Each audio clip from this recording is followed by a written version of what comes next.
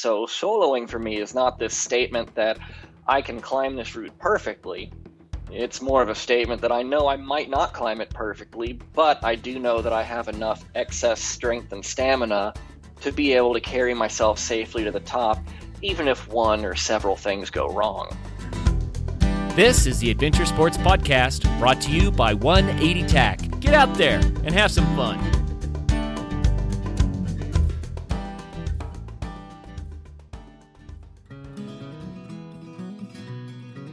So there's this new backpacking food company called Peak Refuel, and honestly, I gave them a shot for my last backpacking trip. Y'all, it was literally the best backpacking food I've ever had in my life. I was so impressed by them that I wanted to reach out and get a deal for our listeners. So if you keep listening to the episode, I'll tell you how to save 20% off an order with them. But until then, here's the episode.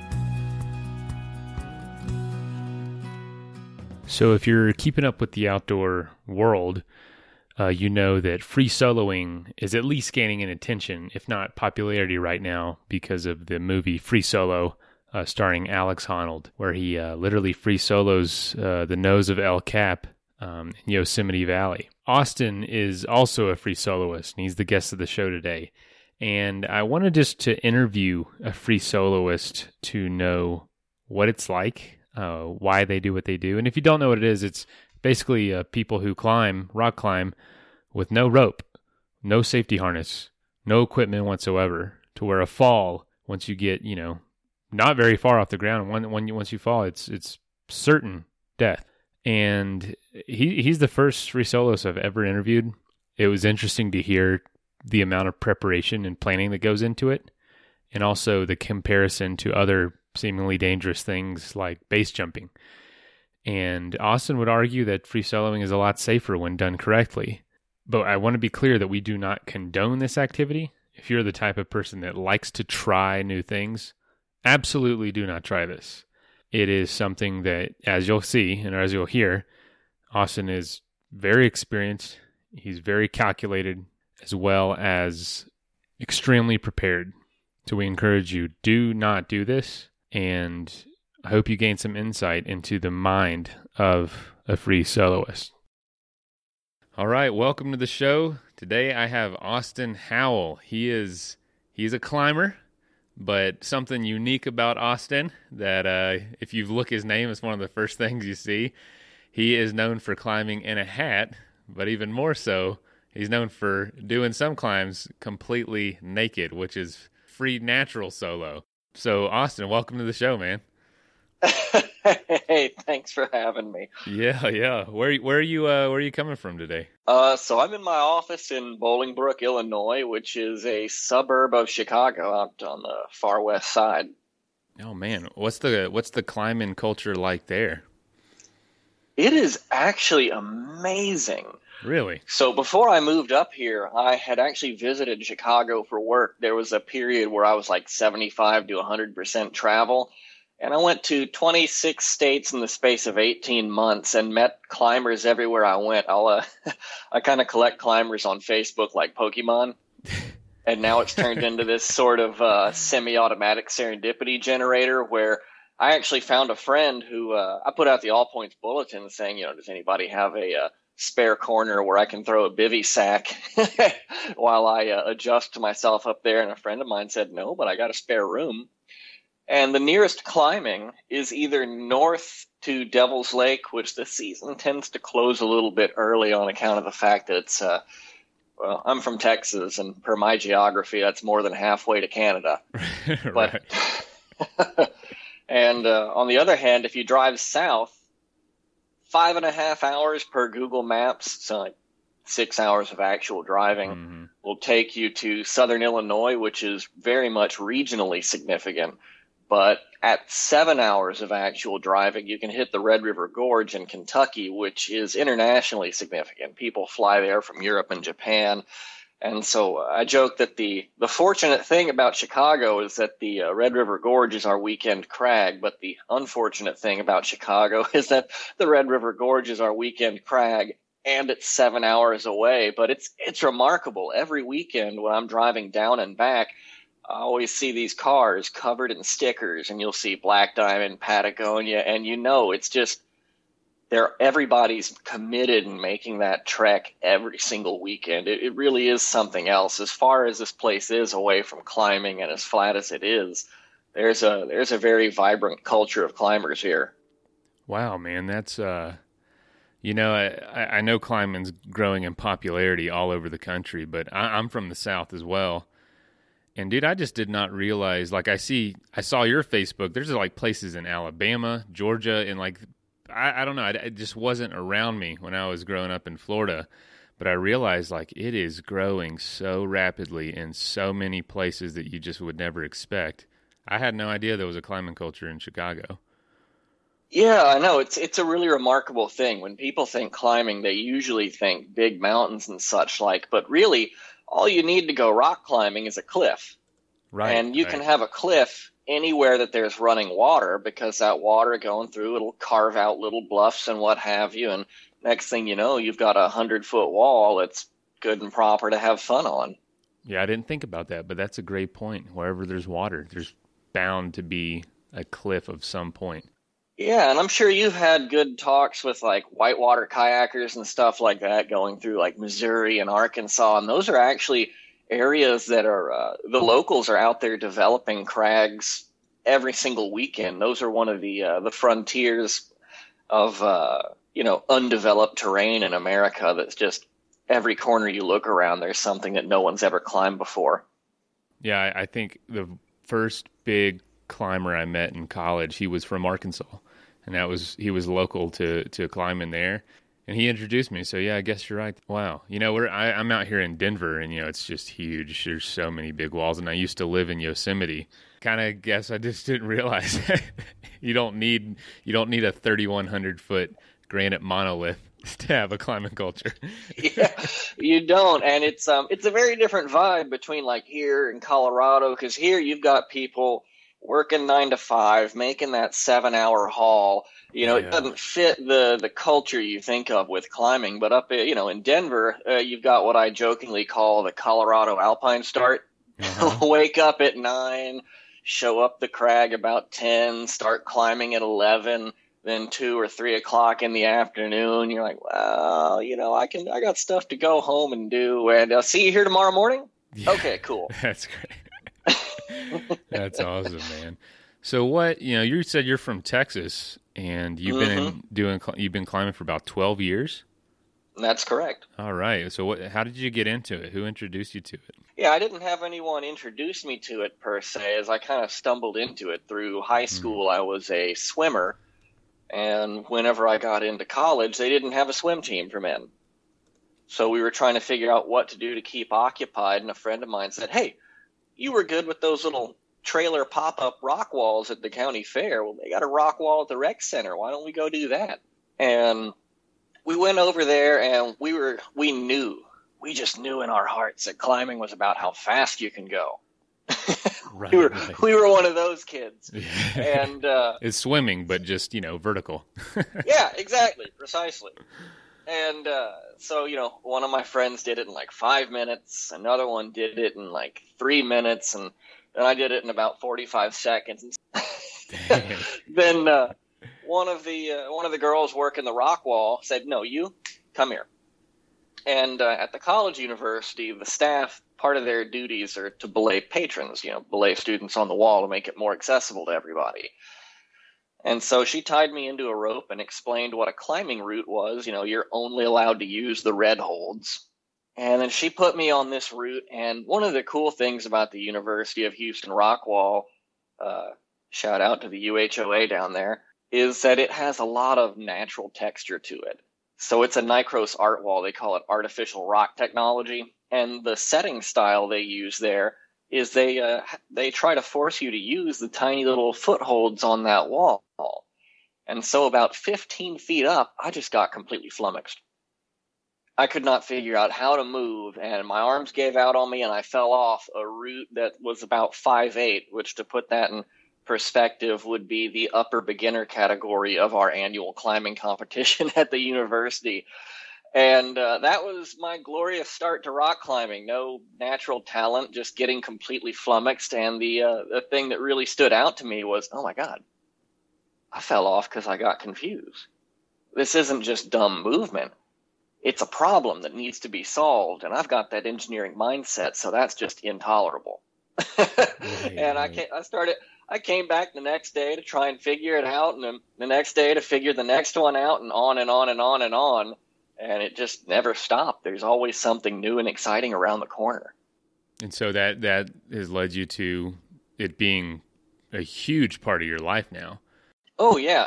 I'd say the real turning point was I was pretty good at guitar and I was pretty good at rock climbing. And I got to a point where I realized that getting better at one of those would require sacrificing the other, because it's just, it's a time commitment. Mm-hmm. And there's only so many hours in the day. And what I realized was with guitar, I only appreciated the end result of being good. But with climbing, I enjoyed the work that it takes to get better. So the whole process, when you're in there in the gym, grinding it out, and you're on a fingerboard trying to strengthen your hands, all that was just fascinating to me. And the endless puzzle of it. Whereas, when you're playing guitar and you're sitting there grinding out scales and stuff like that, trying to get a little bit better and a little bit quicker, I just couldn't stand that. So I made my decision to kind of commit myself towards climbing, and I've never once looked back and thought twice about that decision. It just enables me to go to so many exciting and new places and to see so much more of the world in a unique way, that it really is a whole lifestyle that I appreciate. And and I know that music can do that for people, but it seemed that this kind of outweighed the benefits of where the guitar would take you. So that makes perfect sense. We all have to make decisions. I remember one time in life I loved playing pool, billiards. I loved it. And then I was into basketball, and I realized that basketball just took over, and it led me to, in a lot of ways, led me where I am today. So I don't regret it, but you do kind of have to pick between two things you can be really good at. But dude, that's taken you to some unexpected places. When I first Google your name, the first thing I see is what keeps Austin weird. And I was like, okay, I read he's from Texas. This is probably, Austin, Texas. No, it's you. It's talking about you. And eventually you started climbing, obviously free solo, which I want to get into because that's huge right now with the movie out, free solo. And why the heck you started doing it naked? So get into you get better and better at climbing. What leads you to want to do it without any equipment for that? I mean, that's crazy to most people. That's absolutely crazy. Yeah, I often joke that I am to climbers as non-climbers are to climbers. Yeah, that makes sense. Yeah, the Keep Austin Weird thing has been a running joke ever since some friends of mine went college shopping in high school, and I get this phone call going, dude, what is your shirt size? Oh, why does it matter? Just answer the question. All right, I'm a medium. And then a couple days later, they show up and they hand me this shirt they found in Austin that said Keep Austin Weird. I was like, oh, all right, this is officially a thing now. And I tend to keep myself weird, so it's more of a warning label than a call to action in my case. And, with the climbing and what have you, so there's a version of climbing called traditional climbing, where, you're usually following a system of cracks in the walls and you place your own hardware for fall protection. So, you've got the rope and you've got hardware and you use it kind of like a video game. If you fall off, you get a do-over, but you're only using your hand strength and your technical movement ability to move your way up the wall. And all that hardware, it's aluminum. It's a metal. It's heavy. And Enchanted Rock, so there's climbing grades for indication of how difficult the route is, and that you kind of, it's like any other sport, you start working your way up towards what the harder and harder and more exciting is. And I started off climbing Enchanted Rock, I think, has some of the best 510 cracks in the universe. But then from that, it went into these 511 climbs that are protected by bolts, and they're kind of like hardware store concrete anchors is what they started off as. They're these little expansion bolts that you can use to plug into concrete, and they'll hold a couple 1,000 pounds of force. And then they evolved to climbing specific bolts. And climbing has sort of just like the rest of the outdoor culture. And at the time that Enchanted Rock was established, they really had that traditional leave no trace or leave minimal trace mindset. So they didn't place very many bolts if they could avoid it, which meant you were looking at very, very long fall potential on these 511s. There was the potential to fall like 60 feet on some of them. Oh, my word. God. Yeah. So you, as you're working up the grades, you spend a lot of time just marooned up in outer space, standing on it's what's called slab climbing. It's a little bit less than vertical. And anyone who's ever tried to climb up a slide when they were a kid, and then you find the little notches in the joints between the segments of slide and you push your way up, it's not terribly much different from that kind of, you're insecure and you find a little divot and you work your way up off of that, and then your foot slips off the divot and the adrenaline hits you, and because you realize you're looking at a 60-foot fall rather than just sliding down a slide. Right. And really quickly you learn that while there are many places in life where it's perfectly reasonable to freak out, there's none where it's actually productive. And so after I worked my way up the 511s and I was looking at the 512s would basically kill you. Most of the ones that we were looking at, they were horrifically scary. They were such small seams that you couldn't get gear in them. And so you were looking at the potential of hitting the ground if you fell off in a lot of places. So at that point, we scaled back and started climbing the heck out of those 510s because they were good, they were fun, they weren't going to kill us. And that's helpful. Yeah, that's a tremendously helpful thing. It's a wonder how that changes the game. And basically the way traditional climbing works is you put protection wherever you want to. So if you're climbing a crack in the wall, you can put protection just about anywhere in that crack. And so it's, somebody hands you this bouquet of anodized colored aluminum and says, here, put these in when you get scared.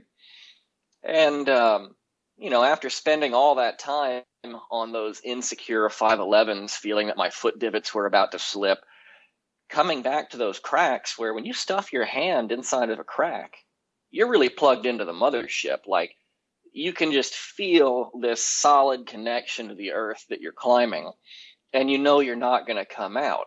So, your gear starts to space out because you feel more comfortable and you don't get scared. And that's kind of how it works. You put the gear in when you get a bit scared. And one day, I only put one piece of gear in on like an 80-foot route. I was halfway up it, and a friend of mine goes, hey, are you going to put anything in? I was like, oh, okay. So I sat there fiddling, and we weren't very good at climbing. And I tried a piece. It was the wrong size. Tried the next one. It was the wrong size. Tried the next one, it was the wrong size. Aha! This one, it's finally the correct size. Okay, and I put a clip on it, and then I clipped that into the rope, and then carried on to the top, and I was like, 1, what the heck? 2, it's not even safe anymore. 3, the climbing didn't make me feel taxed at all. The only thing that made me feel taxed was having all this weight hanging off my tail, and having to stop and hang one-handed for so long to figure out which piece of gear to put in, and there's nothing safer than not falling. So if the only thing that made me feel like I was going to fall was all the hassle of making this safety system work, it just wasn't worth it. So I came back down and told my buddy, here, man, hold the video camera. I'm about to do something that is so completely stupid that I'm obviously never going to do it again. Spoiler alert, I was wrong. Oh my God. And I took my harness off and I put all the gear on the floor and I went back up this route, and I was expecting it to be like a 4 out of 10 casual, and it turned out to be like a 9 out of 10 casual. It was just so relaxing to be free of all that hassle and all that weight. And the next weekend I came back by myself and I did 32 of my favorite routes in the space of 2 days. And instead of having to wake up at the crack of dawn and climb all the way till night, I was having that Colorado Alpine start.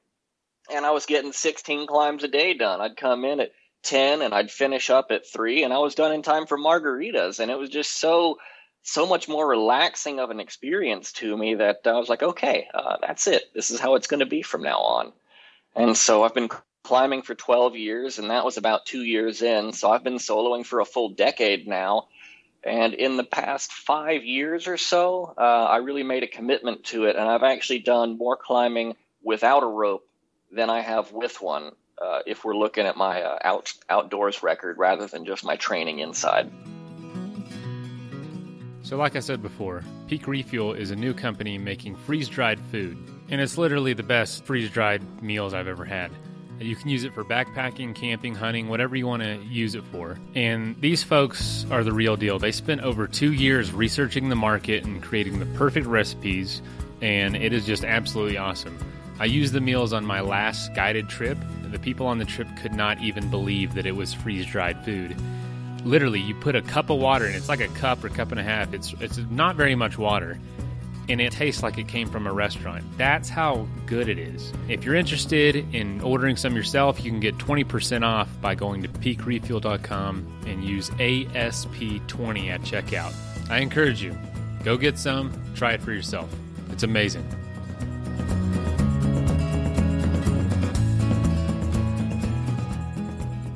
This is Colorado nature photographer John Fielder with a great idea for gifting our state this season. Don't get mad at me.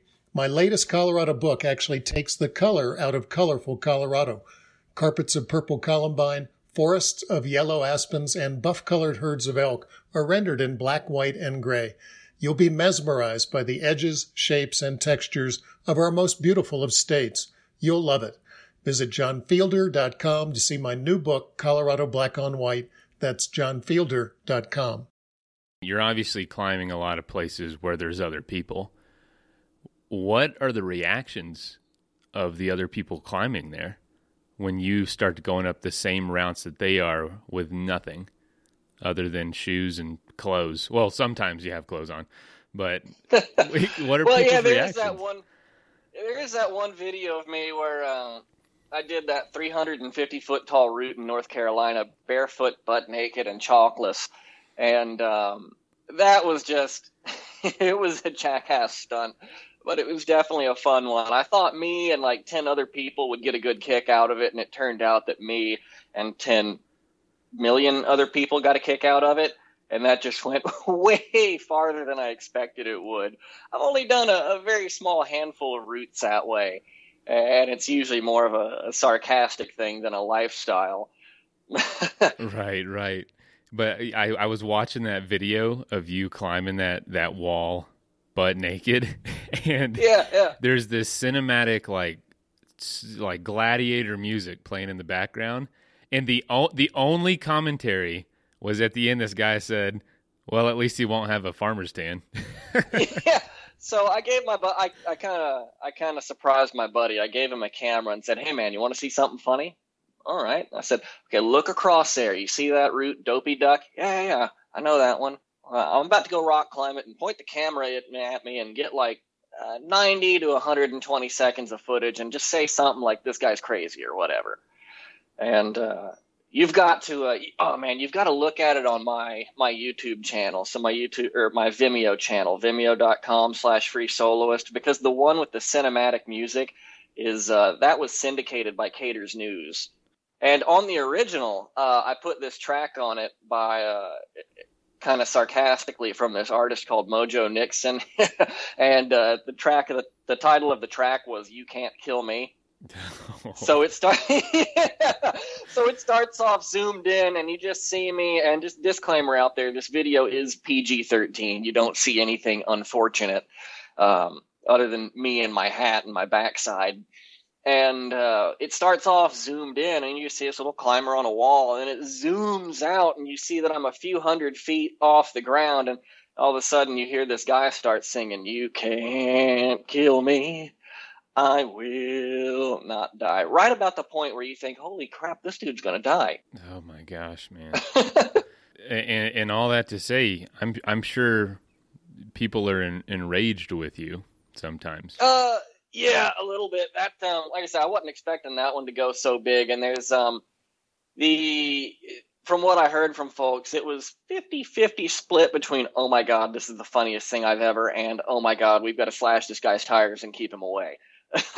And I'm pretty sure you can guess which side was more vocal, and I kind of wanted to hide for a little while. Yeah. But, so typically, how did that affect you? Did it scare you? Did it say, wow, maybe they have a point? Well, there's certain places where they have a little bit of it's almost like a surfer turf thing, where it's kind of the get off my lawn, stay out of my crag, you're the other, and that just exacerbated it. And I was legitimately a little bit afraid to come out there for a while. I wouldn't blame you.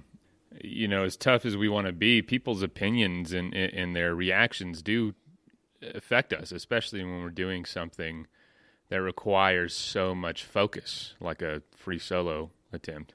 And so, but ordinarily the reactions aren't nearly anything so dramatic. I mean, climbing has a long history of soloing.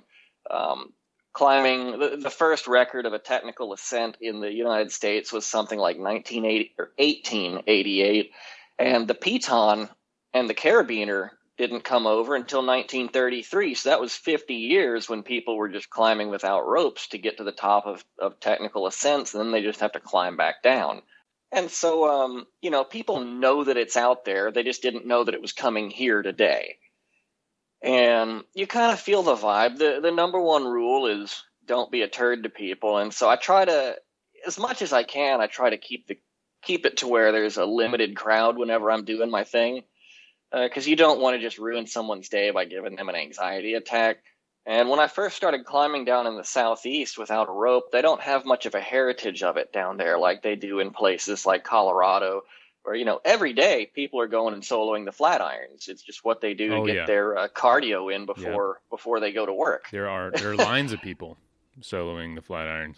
And, down here, there's nothing comparable to that. There wasn't even a history of someone like, in California, they have the 10-foot tall legendary figure, John Backer, who'd stunned the world with all his free soloing back in the 70s and 80s. And there was no comparable thing to that in the Southeast. So when I first came to Atlanta, it really surprised folks, and there was a bit of a pushback. But about 3 years later, it got to the point where it was just like, oh, it's that guy again.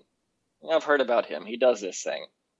And then it wasn't such a big deal. Do your free solos get bigger and bigger with time?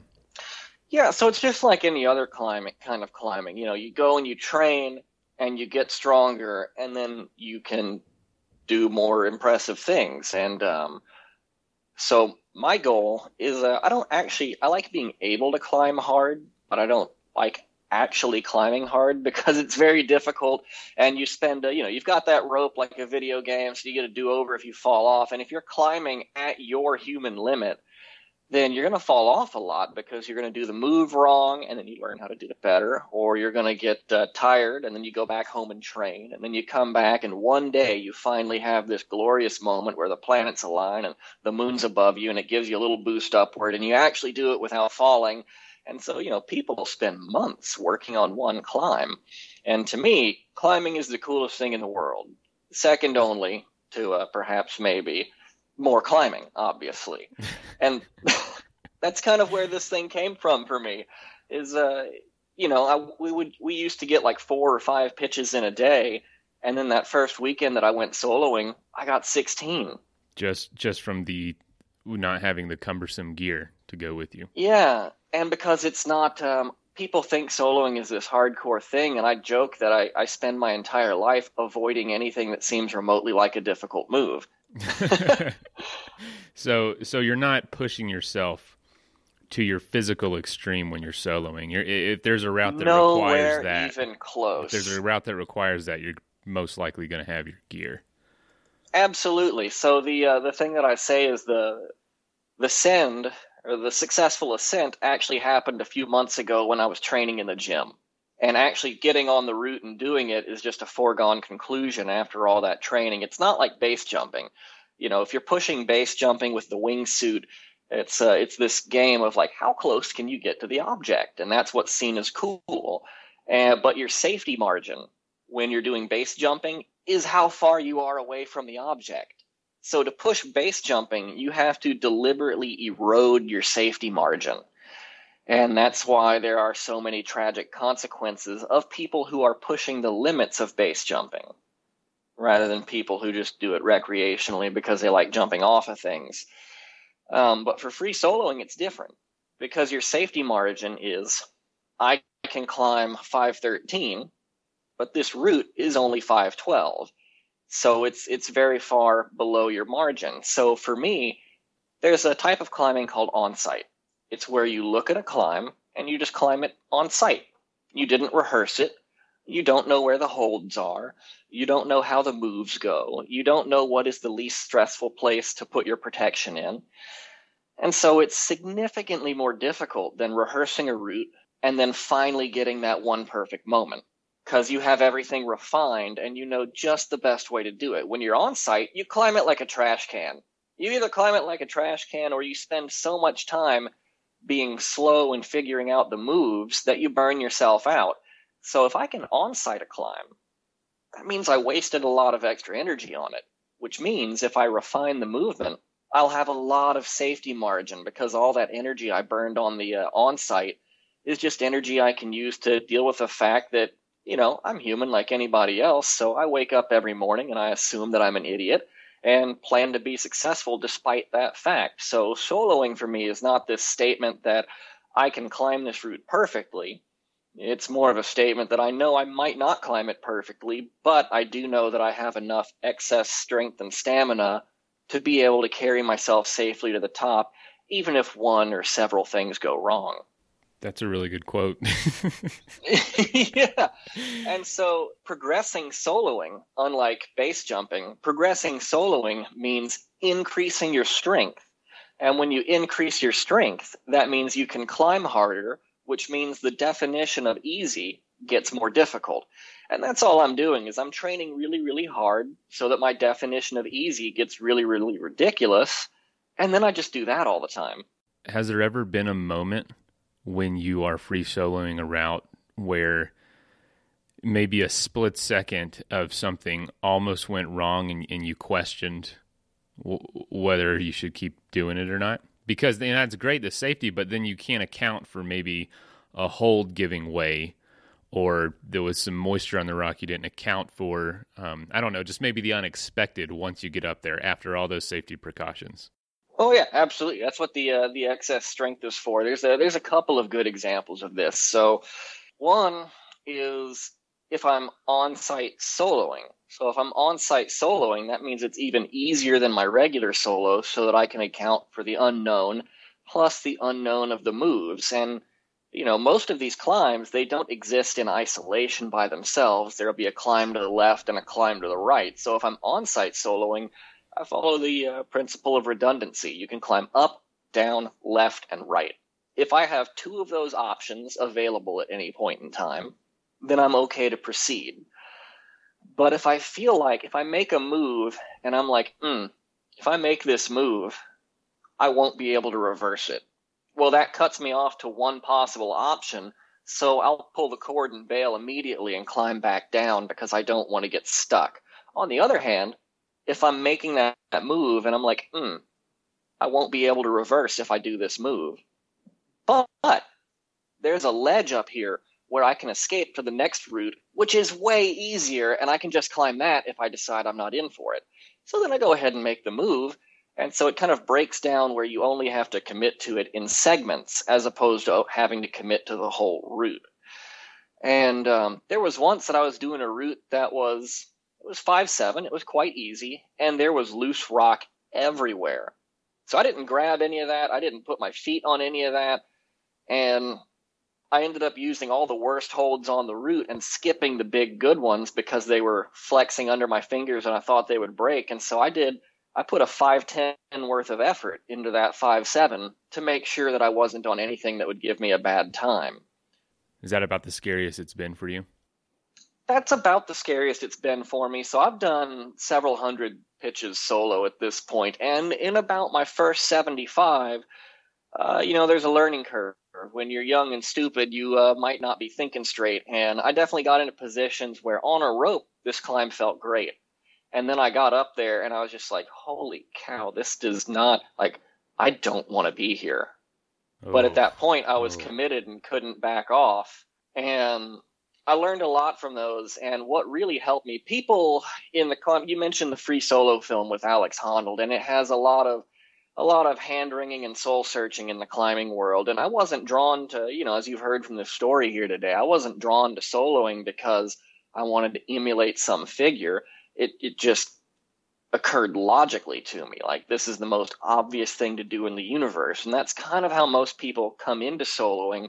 And if they don't come into it like that, then about 15 feet up, they realize, holy cow, forget this. Because you've got that visceral animal level instinct for self-preservation, and it's not easy to overcome that when it comes up.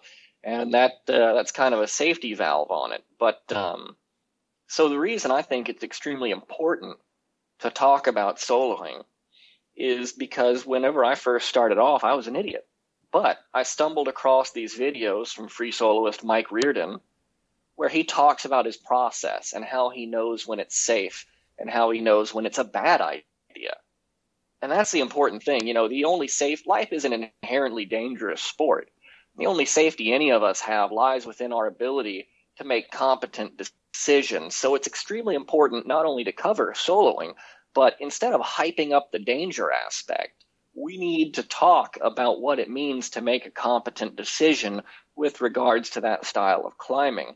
Because if you just hype the danger, we have all these idiots out there taking Instagram selfies and falling off of a bridge. Right. You say danger, and they think cool, and they go to it like, skeeters to a bug zapper. Man, I don't talk to many people that say skeeters instead of mosquito. I haven't said that word in, holy cow, I haven't said that word in 5 years, I don't think. That's hilarious. Yeah. Oh, I love it. So you have to constantly fight that, being someone that's in that world, because I didn't realize that. I don't know many free soloists, but I don't realize the calculation. Honestly, it seems exhausting to me to kind of put that much preparation into a climb. That's one reason I just would rather take the ropes and the gear and just be like, I don't want to think about all these little things prior to. I'm just not that much of a planner. But there must be something about that you enjoy, rather than more so than just the danger that people don't see on the face. The danger I really don't enjoy. Yeah, but people don't know that all the planning that was put into that climb. They just see you out there, with no clothes on a wall. I'm just kidding. I like to use a car engine analogy. You've got the tachometer where it shows your RPM, and you've got this green zone where you're okay, and you've got this yellow zone where it's getting hot, and then there's redlining. If you live in the yellow and you screw up, you're going to wind up redlining and you're going to blow your motor and fall off. If you live in the green and you screw up, you wind up in the yellow, so you still have a little bit of margin to reel it in and back off. And the thing that for me that kind of made this transition so logical was all the logistical difficulties of trad climbing. Because you don't always know when your next piece of protection is going to come. The crack might end, and then you've got to go to the next crack. And so you had to constantly make these evaluations, and the thing is, you're putting your own hardware in the wall. So you need to be able to evaluate not only if that hardware can take the impact of your fall force, but you need to be able to evaluate whether the rock around it can take the impact of that fall force. Otherwise, it's just going to rip out and you're hosed. So if you can evaluate rock to take a fall force, then it's a rather trivial matter to evaluate whether that rock can hold just your body weight. And if, one of the, speaking of risk calculation and all of that, that's one of the most important parts of trad climbing, and it's one of the most difficult things about trad climbing. So I was already steeped quite heavily in that sort of logistic thing. And, climbing hard can be extremely stressful, especially when you're above those pieces of gear that you're kind of like, that last piece that I put in, the rock around it wasn't so good, and it's kind of a small piece, and you get very scared. But when I'm soloing, everything I'm doing is extremely sub-maximal. My forearms aren't getting very pumped. The moves aren't very strenuous for me because of the level of training I've put in. And so it becomes a very peaceful thing. It's like yoga. Yoga is this moving meditation where you have these various poses called asanas. And one of the primary tenets of it is to find peace within the severity. And so you're trying to find the most efficient way where you can almost rest in this pose. And that's kind of the way that I view climbing. Every move up the wall is just another asana. And if you're trying to find the most economic movement to climb the wall, then you are finding as much peace as you can in it. And so that's really what it's about for me, is trying to find a way to find peace in these situations where it feels very relaxed and I'm living in that green zone that I mentioned earlier. And it's just about trying to sustain the amount of, trying to increase not only the amount of time that I can spend in that peaceful state, but also the amount of the various types of terrain where I can stay in that peaceful state. And so it's, like I said, it's that lesson that while there are many places it's perfectly reasonable to freak out, there's none where it's actually productive. And as I spend more time in this practice, and that's what it is, climbing is a practice, soloing is a practice, that ability to flip the switch and enter a state of relaxed, calm focus rather than adrenaline is something that I take away with me into my everyday life. And so that sense of peace that I've come to feel on the wall, the longer I practice this, the more it starts to come off the wall and into my daily life. And that's something which is just extremely satisfying. Something that's I'm realizing is that you're not living on the edge as much as people would think when they see you out on the wall. You are no, absolutely in a not. state of peace, in a state of control, and that's more of the rush than the danger of it. If I have any kind of a rush while I'm climbing, then when I get back down to the ground, I sit and have a long discussion with myself and really contemplate life and ask what horrible decisions made that happen. And to be quite truthful, the most terrifying moments I've ever had in my life all happened on a rope, because you have that sense of confidence and that sense of safety, and you kind of forget a little bit, or you convince yourself to the contrary of that notion that life is an inherently dangerous sport. And, if you've got that rope and you think I'm going to be okay, sometimes you overcommit and you wind up over your head. And with soloing done right, the whole time I'm up there, I've got a smile on my face, and deep down inside, there's nowhere I would rather be than on this wall, experiencing this particular movement. Now has that? You might not want to get into it, but I know that you have suffered some pretty serious injuries. Is that something you feel like sharing? Oh yeah, absolutely. It's incredibly important. Because that was a lot earlier on, but how that has changed, that's probably led you to this state to where you're contemplative of why you're out there. Why am I doing this? Yeah, absolutely. So yeah, why don't you just tell us about that? So in the space of about 4 different accidents, one of which was, embarrassingly enough, falling off of a cabinet while teaching someone how to belay. I didn't know that. Yeah. I broke both of my wrists in that accident. Gosh, yeah, man. My scaphoid bone in my wrist cracked right half in two, and it healed that way. Oh, my Lanta. Dang. And so, a few years ago when I got injured in Yosemite and had to go through a battery of tests and x-rays, the wonderful doctor who was assigned my wrist, when she saw the x-ray, she looked like she was going to weep for my lost soul. And according to the doctors, it should turn necrotic and rot within me somewhere about 5 years ago. Okay. Dang. But it's still going strong, and I don't have any problems. So that's very fortunate. The body is a wonderful thing, and it's amazing what it can do if not that I'm saying to let your body heal after a wrist injury. I just didn't have insurance and things like that, and I was in a tough situation.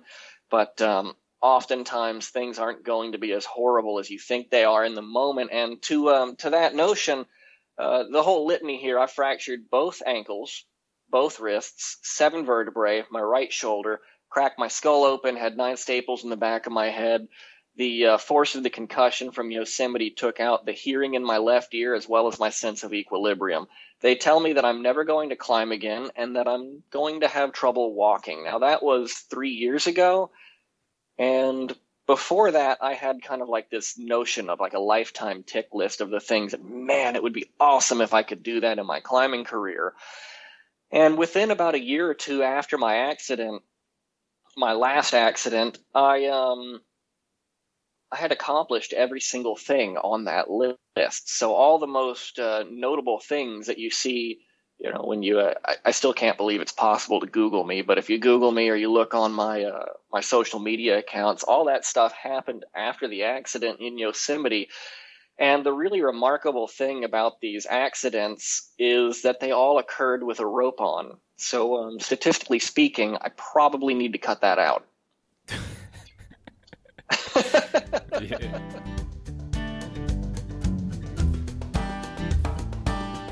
By now, you certainly know who Bent Gate is.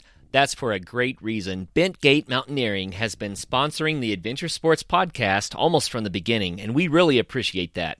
They've made it possible for all the great shows to continue coming your way. We want to say thanks by reminding you to go to them for your backcountry gear. If you live in Colorado, then just stop by their store in Golden. If not, go to bentgate.com. They have what you need, from the latest ultralight gear to the tried and true classics for climbing, hiking, and camping, like Arc'teryx, Hilleberg, Nemo, Western Mountaineering, and many more. Need advice? They have you covered there too. Their staff are passionate adventurers who can offer help from their own experiences. Bent Gate also hosts lots of events and speakers. Check out their website to see the schedule and to see all of their products. Help take care of the Adventure Sports Podcast by getting your gear from Bent Gate Mountaineering. What happened in Yosemite? Yeah, so I don't exactly remember. Severe head trauma was part of it. Now, I was wearing a brain bucket that I had bought 12 hours before, specifically for the ascent. The brain bucket, golly. Me and my partner, Daniel Walden, who is a friggin' great guy. Oh my God. We were going to do the nose on El Capitan, a 4-day big wall. And we had the big bag with our food and sleeping supplies to haul up with us, 3,000 foot tall granite monolith, the same one that the same cliff, but a different route than the one that Alex Honnold just free soloed. And, he did it in 4 hours, and we were planning for 4 days. Kind of mind-blowing and awesome there. Unreal. It's the nose. It's the mecca of the rock climbing world. Yeah, it's got this huge heritage to it. It was the first route to be climbed on this stone that was supposed to be impossible. And it just so happens to be that it's the easiest route to do as a big wall climb on the stone. And while it's a very advanced route, there's no such thing as a beginner party on it. It is the most popular route of its style for that reason, the heritage and the ease of access. And so we were drawn to it, of course. And it had been raining constantly. And we were hoping for a 5-day weather window so we could wait for a day for it to dry off, speaking of conditions, and then we would have 4 days in which to time our ascent, because we were pretty sure that we could do it in 3 days, but you don't want to rely on pretty sure when the stakes are getting marooned on a wall and being picked off by a helicopter. Yeah, plus the bill that you get for that. And so our plan... unfortunately, we only had a 4-day weather window, so we had to go up on that first day when it was wet. And it was only on the second pitch out of 30 where the accident happened, which is fortunate because it made it very easy for someone to take my carcass off the wall so that Yosar could carry me over to the helicopter. But I remember being like, oh boy, we've got a very safe plan. This is going to work great. And then heading off on the pitch, and then next thing I remember is someone clipping my carcass into their harness and rappelling off the wall with me, and I can't focus my eyeballs any farther than 6 inches in front of my head. Gosh. So what were you told happened? We don't know because I don't have perfect memory of it, and the position where my partner was belaying from was around the corner from the climbing that I was doing. But, logically speaking, there are certain conclusions which are inevitable. I planned to put Black Diamond Camelots in the wall as my fall protection, and then I had these things called Omega Pacific Link Cams that they're this funny piece of gear that they take a large expansion range, but they don't maybe necessarily have as much holding power. And I was going to plug those in the wall to pull on them to make forward progress. So instead of grabbing onto the wet rock, I was grabbing onto my gear. Figured that would be safer. So the inevitable conclusion is not only did one of those link cams pull out under body weight when I yanked on it, but either I did not place adequate protection to protect a fall, or my fall protection pulled out of the wall. And due to the chaos of the accident, we are unsure which one happened. And so it's like, when you're out driving your car, you get into an accident, it doesn't stop you from driving your car in the future, but you definitely sit down and have a long talk with yourself about how I'm going to change my driving in the future. And that's the big takeaway from these things. And so when I had that accident, I knew that I was going to come back to climbing. So help me God. The only question was how. And so I just started with the first thing that I had, which was I have no desire to keep peeing in this bottle while I'm laying on a bed. But since I'd lost my equilibrium, everything kept going swimmy on me whenever I tried to sit up. So I'd sit up and then just wait for my equilibrium to stabilize, and lay back down and wait for it to stabilize. And you actually have three sources that inform your sense of balance. You have your natural equilibrium, which comes from the inner ear. You have the fact that you've been staring at the world around you for decades, and you know how things orient up and down. And tactile response, touching things in the world, informs you about the direction gravity is pulling and how to move your body. So I was able to utilize that. I found that if I just touched something with my hand, that was a bit of tactile feedback, extra tactile feedback, which helped counteract the incorrect signal coming from my inner ear.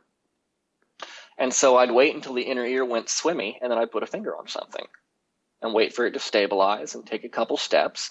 Then I'd put a finger on the sitting chair in my room, take a couple steps, put a finger on the door hinge, take a couple steps, put a finger on the latch to the door, take a couple steps, open it, go in and take care of business, and hallelujah, I did it. I don't have to deal with the bottle anymore. You peed in a toilet. Good job. Yeah. And, man, that is after nuts. 8 days, I called it free solo walking. Falling was definitely not an option because I had 5 broken vertebrae in my neck. Oh my, yeah, no kidding. Dang. Yeah. I'm a little bit speechless about that, man. That is daunting, honestly. Yeah, they weren't fully broken like near the spinal cord. It was the spinal processes where the like your trapezius muscle attached, those little wings on the side of the vertebrae broke, but still. And so the next step was to start getting more mobility, and there was a little piece of trim on the hospital door at about the same height as my ribs. And so I found on that trim going back and forth up the hallway to the hospital that I could just put a finger on it. I didn't need a railing to hold myself up.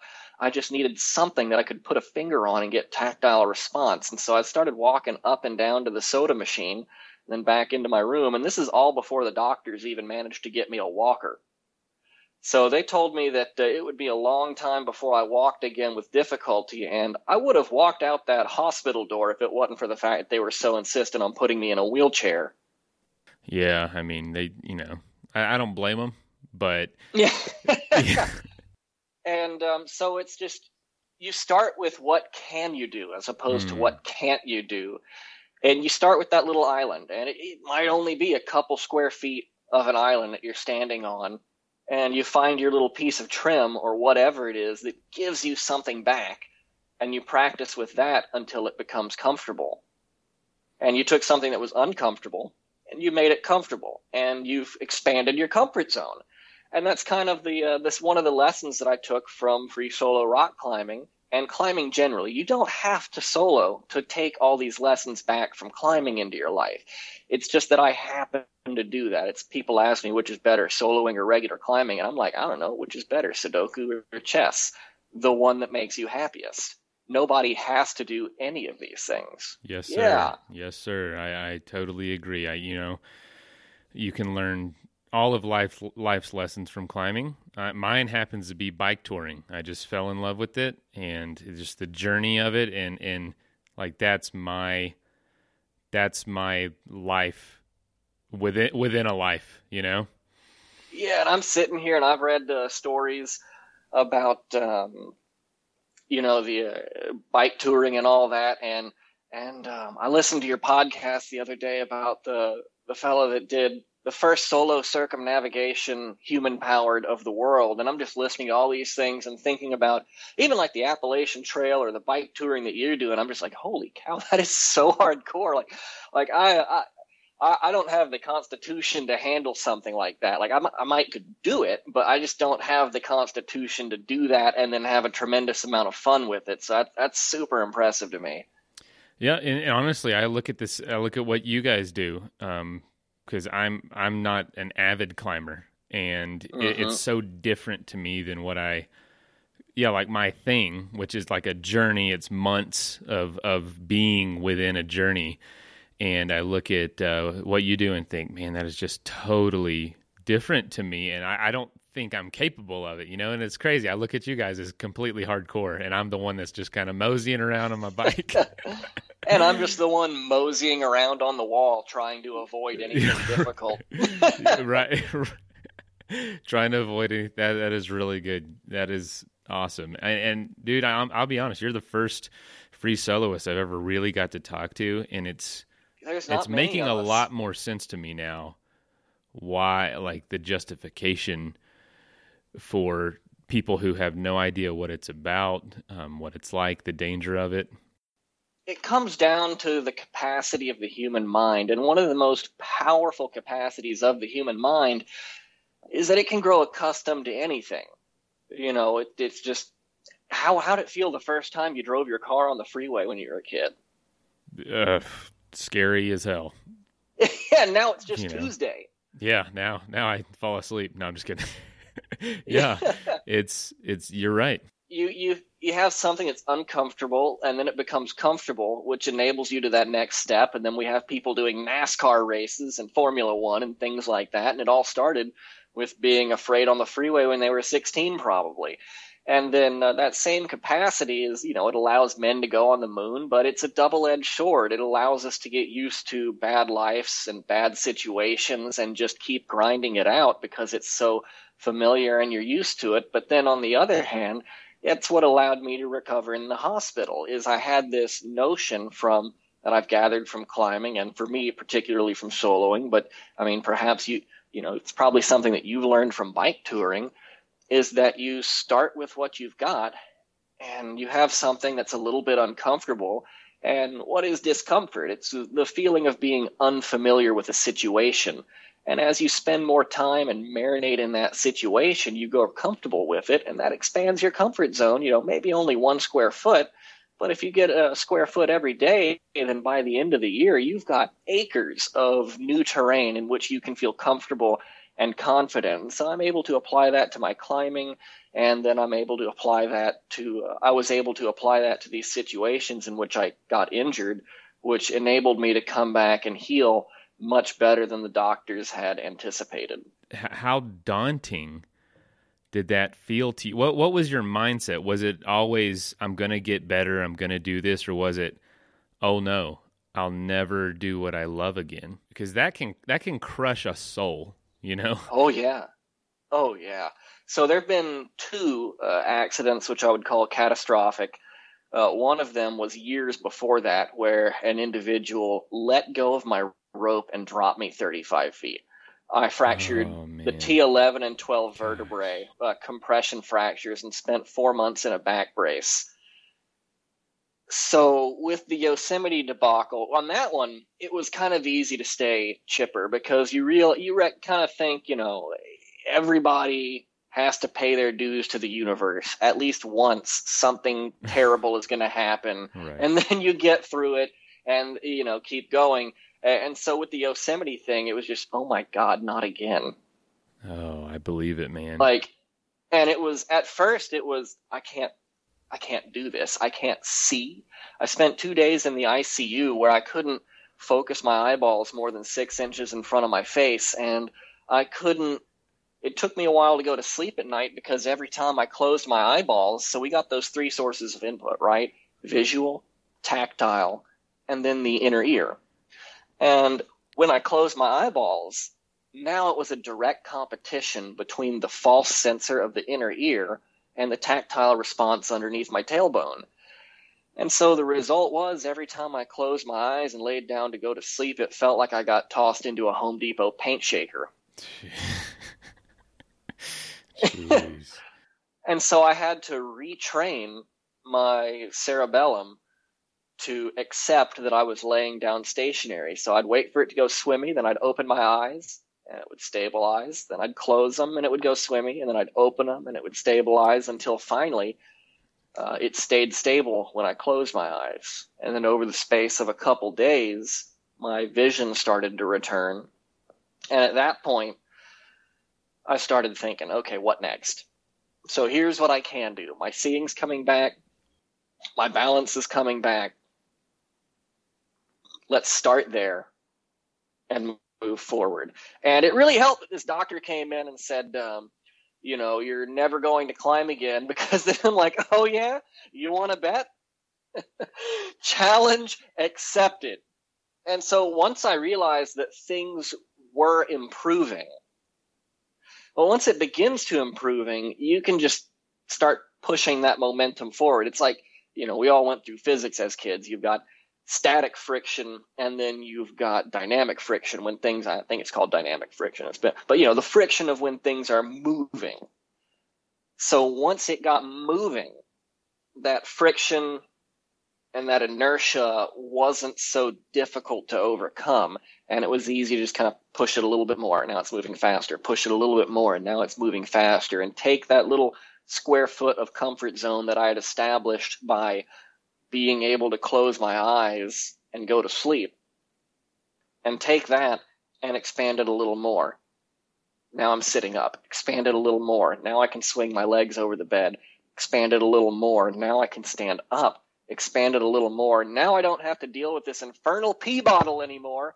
And then expand it a little more, and I'm walking back and forth to the soda machine, and now I'm like, okay, we can really do this now. And 28 days after the accident, I was back on the climbing wall at my local gym. I was on a 5.6, and it was plastic, and I was terrified, but Bob dang it, I was doing it. And fascinating thing, as far as rehabilitation for balance issues, turns out climbing is a wonderful one for it because of that tactile response. Now, instead of just having one foot and the other foot, you've got 2 feet and 2 hands that are in contact with feeling gravity, and you're spinning your head around looking for things. So now you've got 4 pieces of tactile response plus your visual response overriding that sense of vertigo. And it allowed me to reprogram and repattern much faster. And so I think it was about a year after the accident, I was actually climbing harder than I was beforehand. It's amazing what you can do with the proper combination of pissed off and stubborn. Either one by itself can really be a problem, but the two together in just the right proportion, you can really focus that. It might not be healthy all the time, but I tell you what, it's an excellent motivator when you are pissed off. And stubborn too. The stubbornness kind of helps you when you get a setback and you're like, "Argh."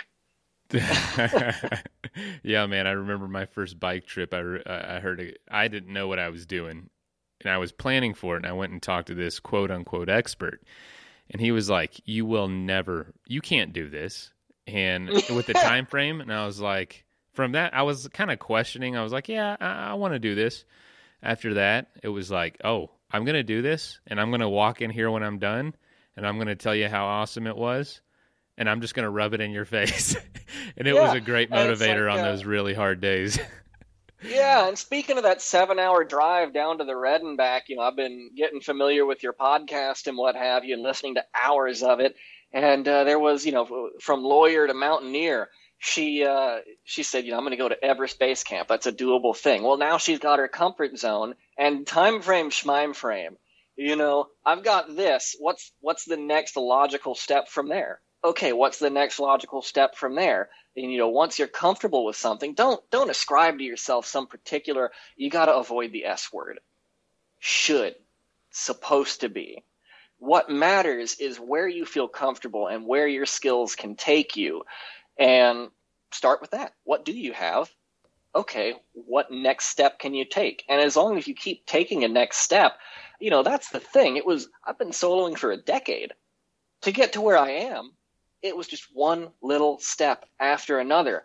And, moving up to Chicago, I've met a whole lot of people. And, it's, hey, what'd you do? How do you climb? And in climbing, they have this brave and humble attitude where you're supposed to be, not talk about what you do and kind of be humble. And you're, especially if you're soloing, because if you talk about your soloing, clearly you're doing it for the wrong reasons. But where I come from, if somebody asks you a direct question, you give them a direct answer. And so people ask me, what do you do? What do you climb? And I'd tell them, they'd say, that's ridiculous. And I'm like, well, it's not ridiculous because I did this beforehand. Well, that's ridiculous too. That's not ridiculous because I did this beforehand. And after 30 minutes, we've gone backwards. And while a lot of it seems ridiculous in hindsight, when I think of the whole picture, at each step, it was just one little small step forward over a decade. And there's this great quote from Dave McLeod, who's one of the foremost trad climbers in the world. In his book, 9 out of 10 climbers make the same mistakes, which is a great self-coaching book. He says that the difference between the pros and the rest of us is only 4%. And I know what you're thinking right now. 4% is not the difference between me and you and the best climbers in the world. But what he says is it's 4% every day. You come in and they try 4% harder. They dig 4% deeper. They wait 4% longer to try and think about what they're doing in the middle of an on-site climb. And that enables them to see the sequence and succeed. And when you take that 4% every single day, compound interest is a heck of a thing. Oh yeah, absolutely. I was literally discussing it with a friend this morning. That exact topic. Awesome. Yeah, it's hilarious you say that right before our interview. That's so funny. But yeah, so that compiled little bit extra is what makes the difference over the course of years from people that were, okay to those that are noteworthy. Yeah. And so for me, I people ask me about training for climbing, and I tell them that there is no point in training for climbing, except if we go back to that premise that climbing is the coolest thing in the universe. And the only thing better than that is more climbing. So if you look at something and say, that's too hard for me, well, that's less climbing. But there's the point of diminishing returns. Speaking of economics and compound interest, it seems like to me the majority of the climbs in the universe are 5'11" and under. So if you can climb 5'11", you're having a pretty good time. You're going to be busy for a while. Right. But the problem comes when you go on vacation. Because now you're doing everything on site. You can't rehearse it because you've never been there before. And so really, if you can on-site 5'11" in your chosen style, well, now the world is your burrito. You can run around and have a good time anywhere. And fortunately or unfortunately for me, depending on how you view it, my chosen style was free solo rock climbing. So that notion led me to train a lot for a long time, for many years, getting that 4% every time I went in.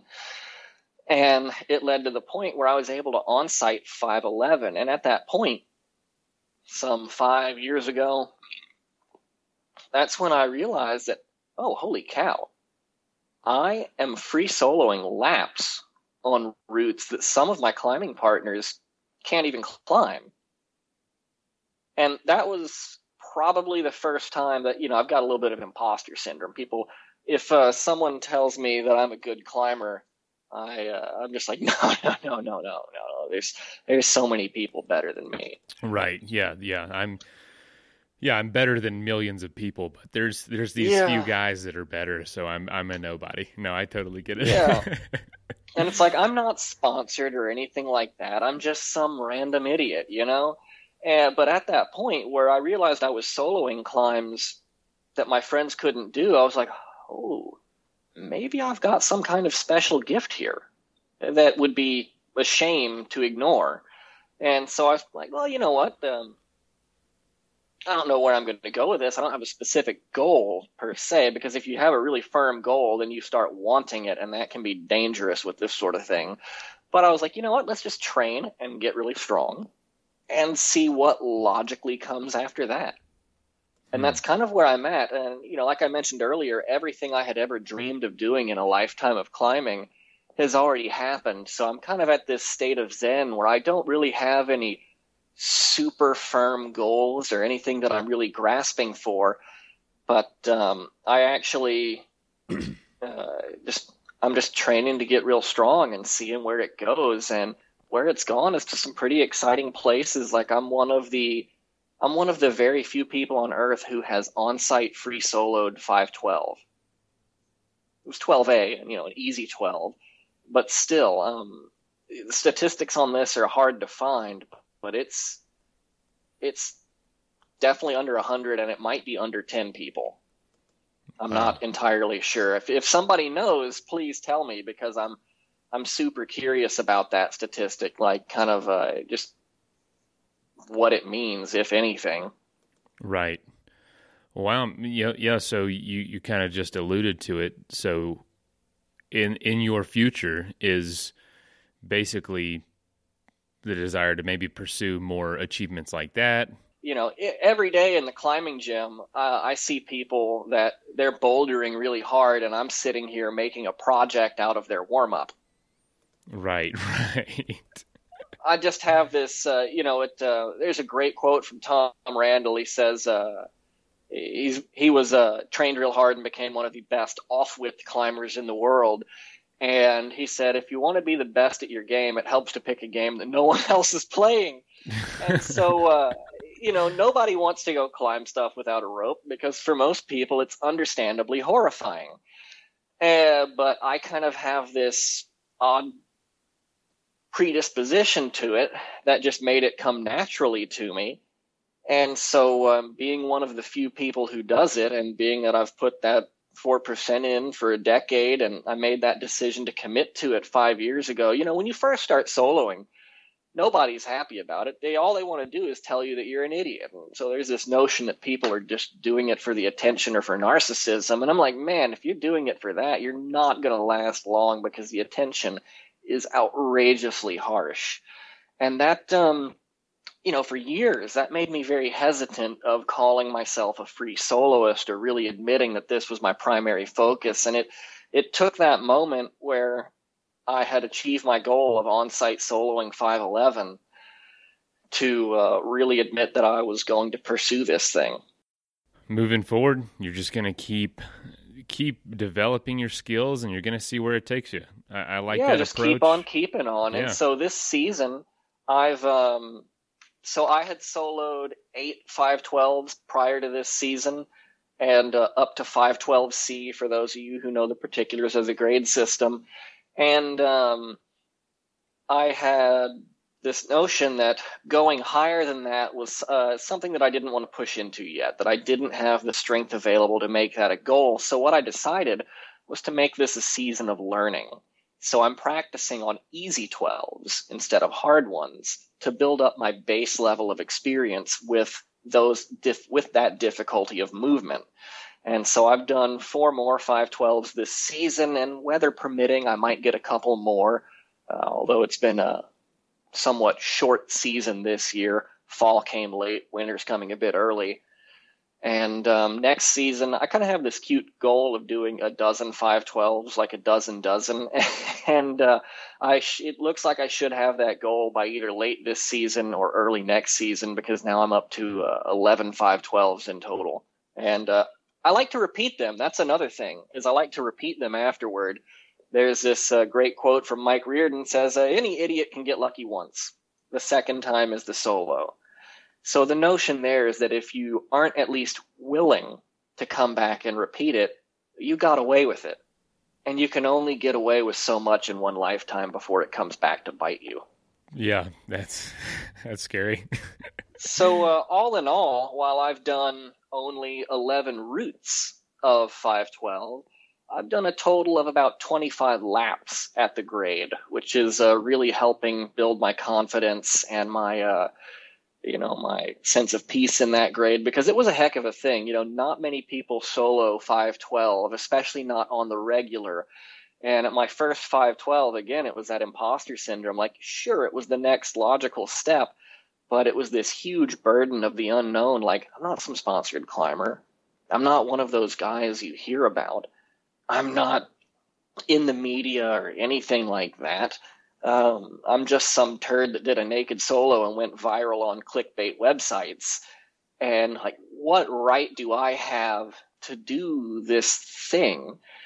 And I was standing at the base of the route, just overcome with all these doubts. But I have this process, and I talk about a pre-flight checklist.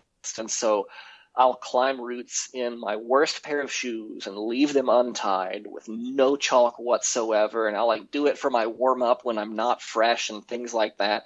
And I'll put weights on my harness. Sometimes I've done that to make sure that even if I'm deliberately making it harder on myself, it still feels like a good idea. And it's this sort of, I jokingly call it a pre-flight checklist.